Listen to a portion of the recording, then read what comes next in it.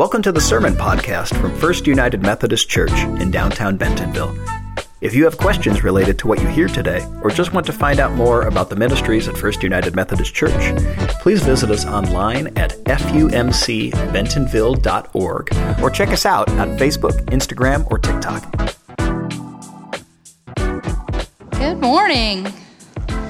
My name is Pastor Michelle Morris. I am the lead pastor here, and it is a joy to echo Ray and welcome you together in worship. You may have noticed some things up at the front. I want to thank Johnny Haney, who has loaned us these incredible prints of the four freedoms, and we actually have some down in Hines Hall, and we have a print of all four of them in the hallway for you to look at. We are starting a series called Freedom of Religion today, and we are looking at this using the frame of these four freedoms. And if you're unfamiliar with them, January 6th of 1941, Franklin Delano Roosevelt gave his State of the Union address, and he was actually dealing with the fact that we had not yet entered the war, and he wanted people to understand reasons why entering the war might be important, and he specifically lifted up these four freedoms: freedom of worship, freedom of speech, freedom from want, and from fear, as a reason that we might need to enter the war and take a stand. And that inspired Norman Rockwell to paint these paintings as a result of hearing that speech. We are not currently at war externally, but it feels a lot like we're at war internally these days, doesn't it? And so we're going to use this time to reflect on that. And we're going out of order. He started with freedom of speech. We're going to actually start with freedom of worship. And we're using this whole idea of freedom of religion to overarch the entire series. And that is because religion has the greatest power of any source to set free or to oppress. We need to remember that as Europeans came and started settling in this part of the world, many of them were fleeing religious persecution. That is what brought them to these shores. And the very first part of the First Amendment of the Bill of Rights says this: Congress shall make no law respecting an establishment of religion or prohibiting the free exercise thereof. And then follows freedom of speech, of press, assembly, and petition. And I think that was not just a reaction to that reality that so many of the Europeans had come fleeing oppression, but it was also a recognition that to restrict the freedom of religion is the way that you end up restricting other freedoms. If one religion starts to take hold and define what is proper and right about society, that inevitably shrinks down the freedoms of other things. And so that is why we are looking at these freedoms in this light of freedom of religion. And we're going to start this series by hearing two passages, one from Genesis, one from Revelation. So we're just going to bookend the entire Bible here today. And we're going to start with this passage from Genesis 2. So hear now the word of the Lord. The Lord God took the human and settled him in the Garden of Eden to farm it and take care of it. The Lord God commanded the human, "Eat your fill from all of the garden's trees, but don't eat from the tree of the knowledge of good and evil, because on the day you eat from it, you will die." And then from Revelation. Then I saw another great and awe-inspiring sign in heaven. There were 7 angels with 7 plagues. And these are the last, for with them God's anger is brought to an end.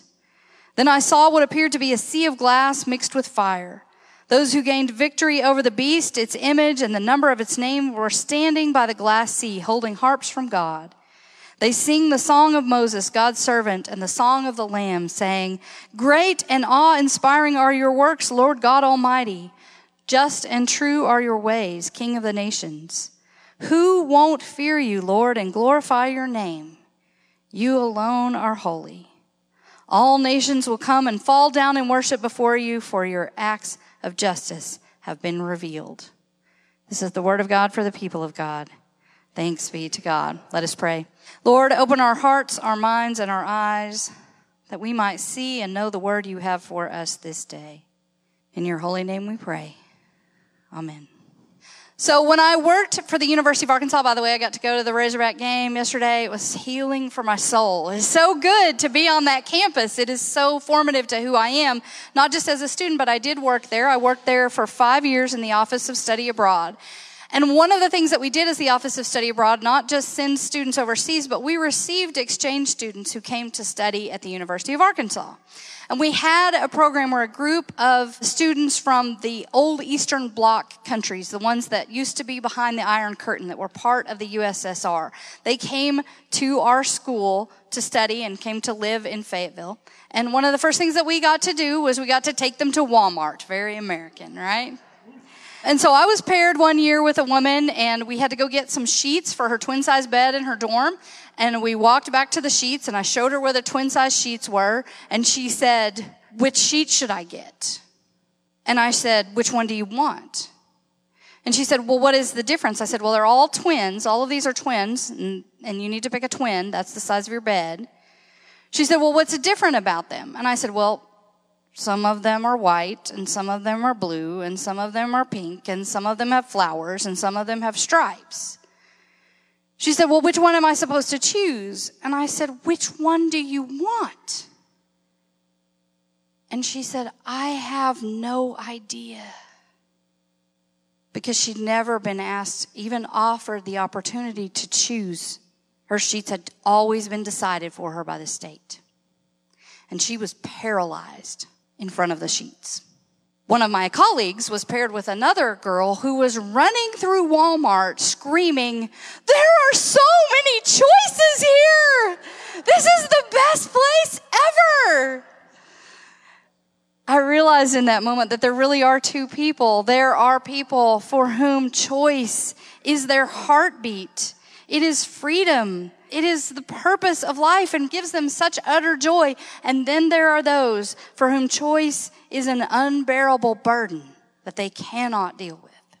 There are any number of ways I could approach freedom of worship. We could look at other religions and how they relate to Christianity and why we would need to preserve those. But I think for the war that we are in this nation right now, this internal struggle that we have, what we need to do is look at the division within Protestantism.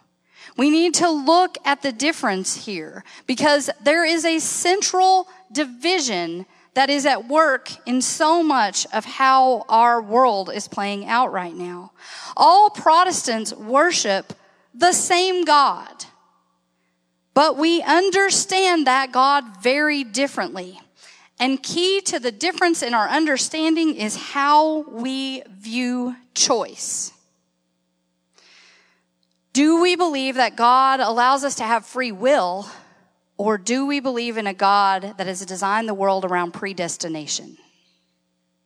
This is a main division within Protestantism, and it's the Arminian and Calvinist division. We are Arminians. Methodists fall in the Arminian camp. And Arminians believe that God is love, and that a loving God cannot help but extend choice to the ones that God loves. That the only way to truly love and experience love is for that to be a space that is freely chosen. So God has freely chosen to love us and has empowered us to make the choice as to whether we love God and serve God in return. But out of love, God has given us that freedom. Calvinists believe that God is God. And God has instead preordained everything. That as is extreme, Calvinism believes that there is no choice. It does not exist. Every single thing that happens, every breath that you take was already designed and laid out by God. And what looks like choice is not actually choice, but is instead evidence of who is elect and who is not. Because Calvinism, they believe that some are chosen for salvation, some are not. And what looks like your choice is just proof as to whether you are in line with the will of God or not. We are in a nation where we are free to worship, where we have freedom of religion. And so we are free to proclaim these differences in how we understand God. We are free to affirm each according to the dictates of our own conscience. If you come up and look at that painting closely, you will see that is written across it. However, within Protestantism, there is a deep quandary there, because a society that allows such freedom is or creates a constant challenge for the reign of God to be fulfilled and how we might understand that reign of God unfolding. That's the reason that we looked at Revelation, not just because there's worship mentioned in it, but it is the culmination of time. It is the culmination of the fullness of the reign of God.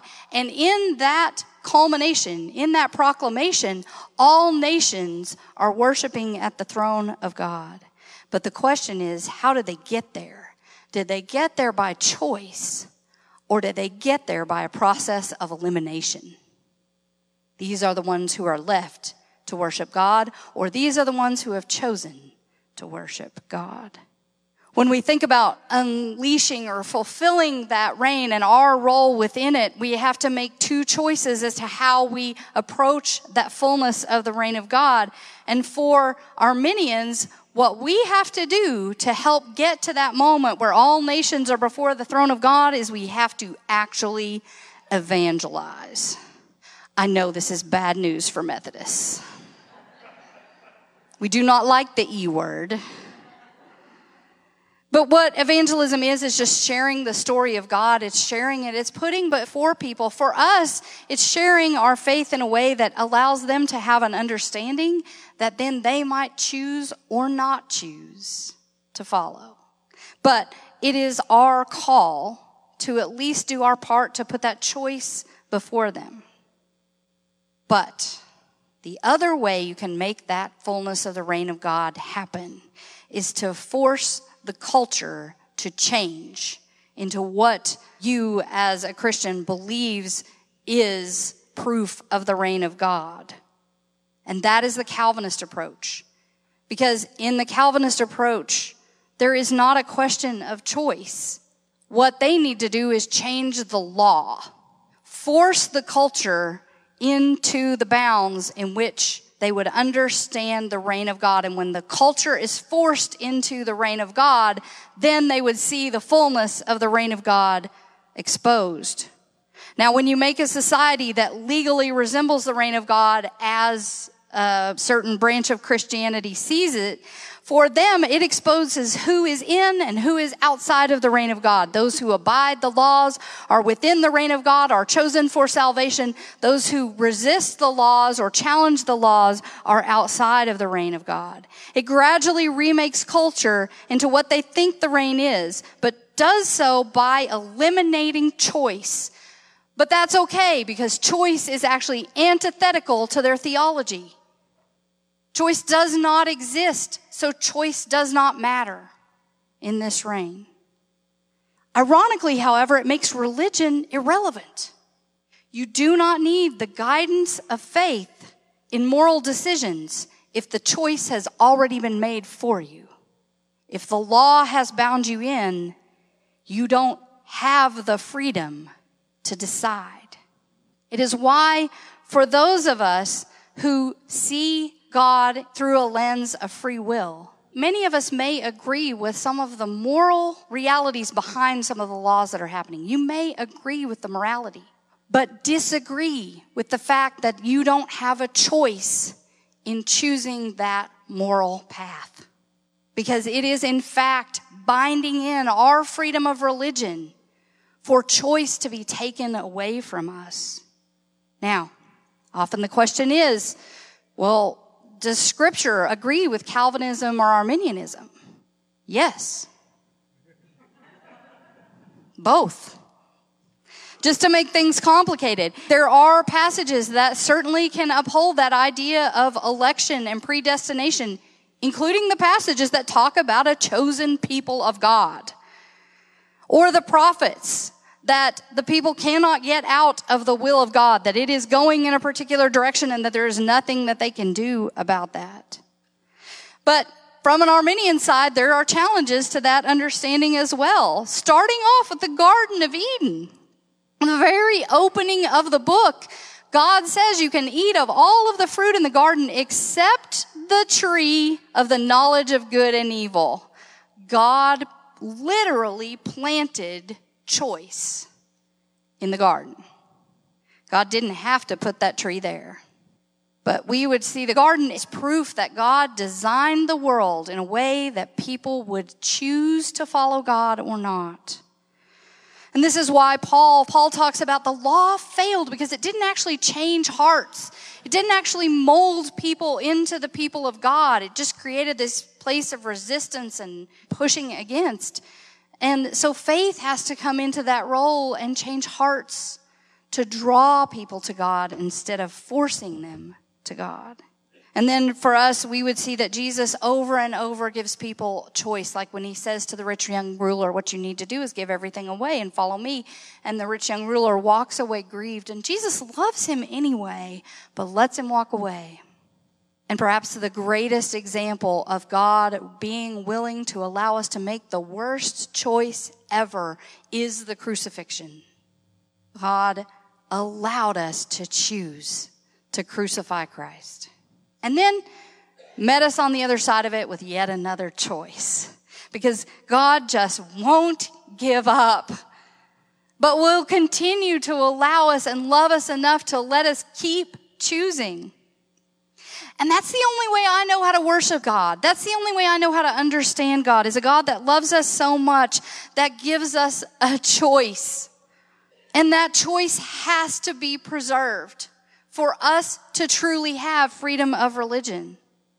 And I acknowledge that there are some challenges to this, that some days it's not easy. Some days you feel as if you're standing before a whole pile of sheets and trying to figure out which one is right. And that there comes sometimes some pain with it. When my dad was in the hospital in his last days of life, he had to have a procedure, a surgery in the midst of it. And I came up to his bedside and I said, Dad, before you go into this procedure, would you like me to pray for you? And he said, no. That's his choice. The doctors and nurses around me started laughing, and one of them said, aren't you a preacher?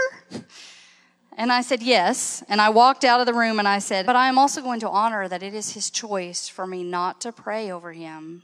But I'm going to pray out here. He can't stop me. That's my choice to do that, right? And my dad did pass away that week. And I honestly don't know what his last choice was.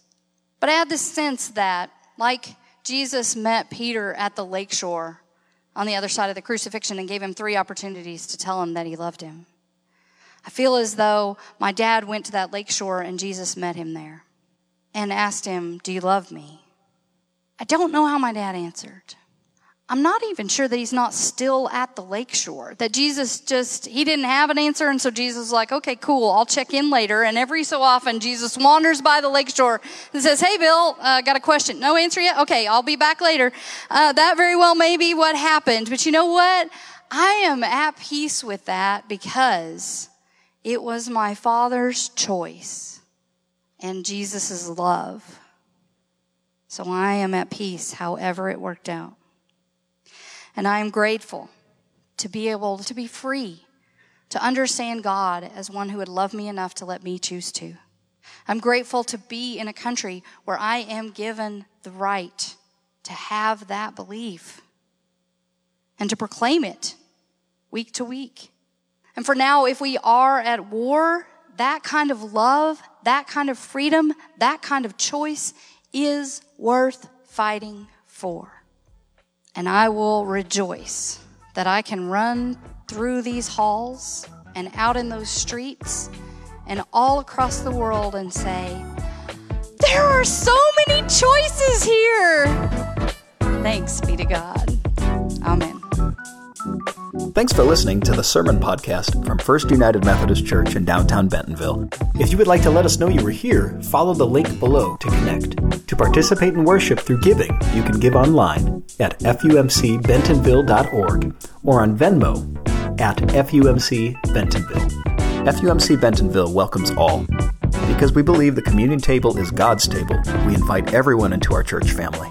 We welcome and celebrate every race, gender, gender identity, sexual orientation, marital status, age, physical and mental ability, national origin, economic station, and political ideology.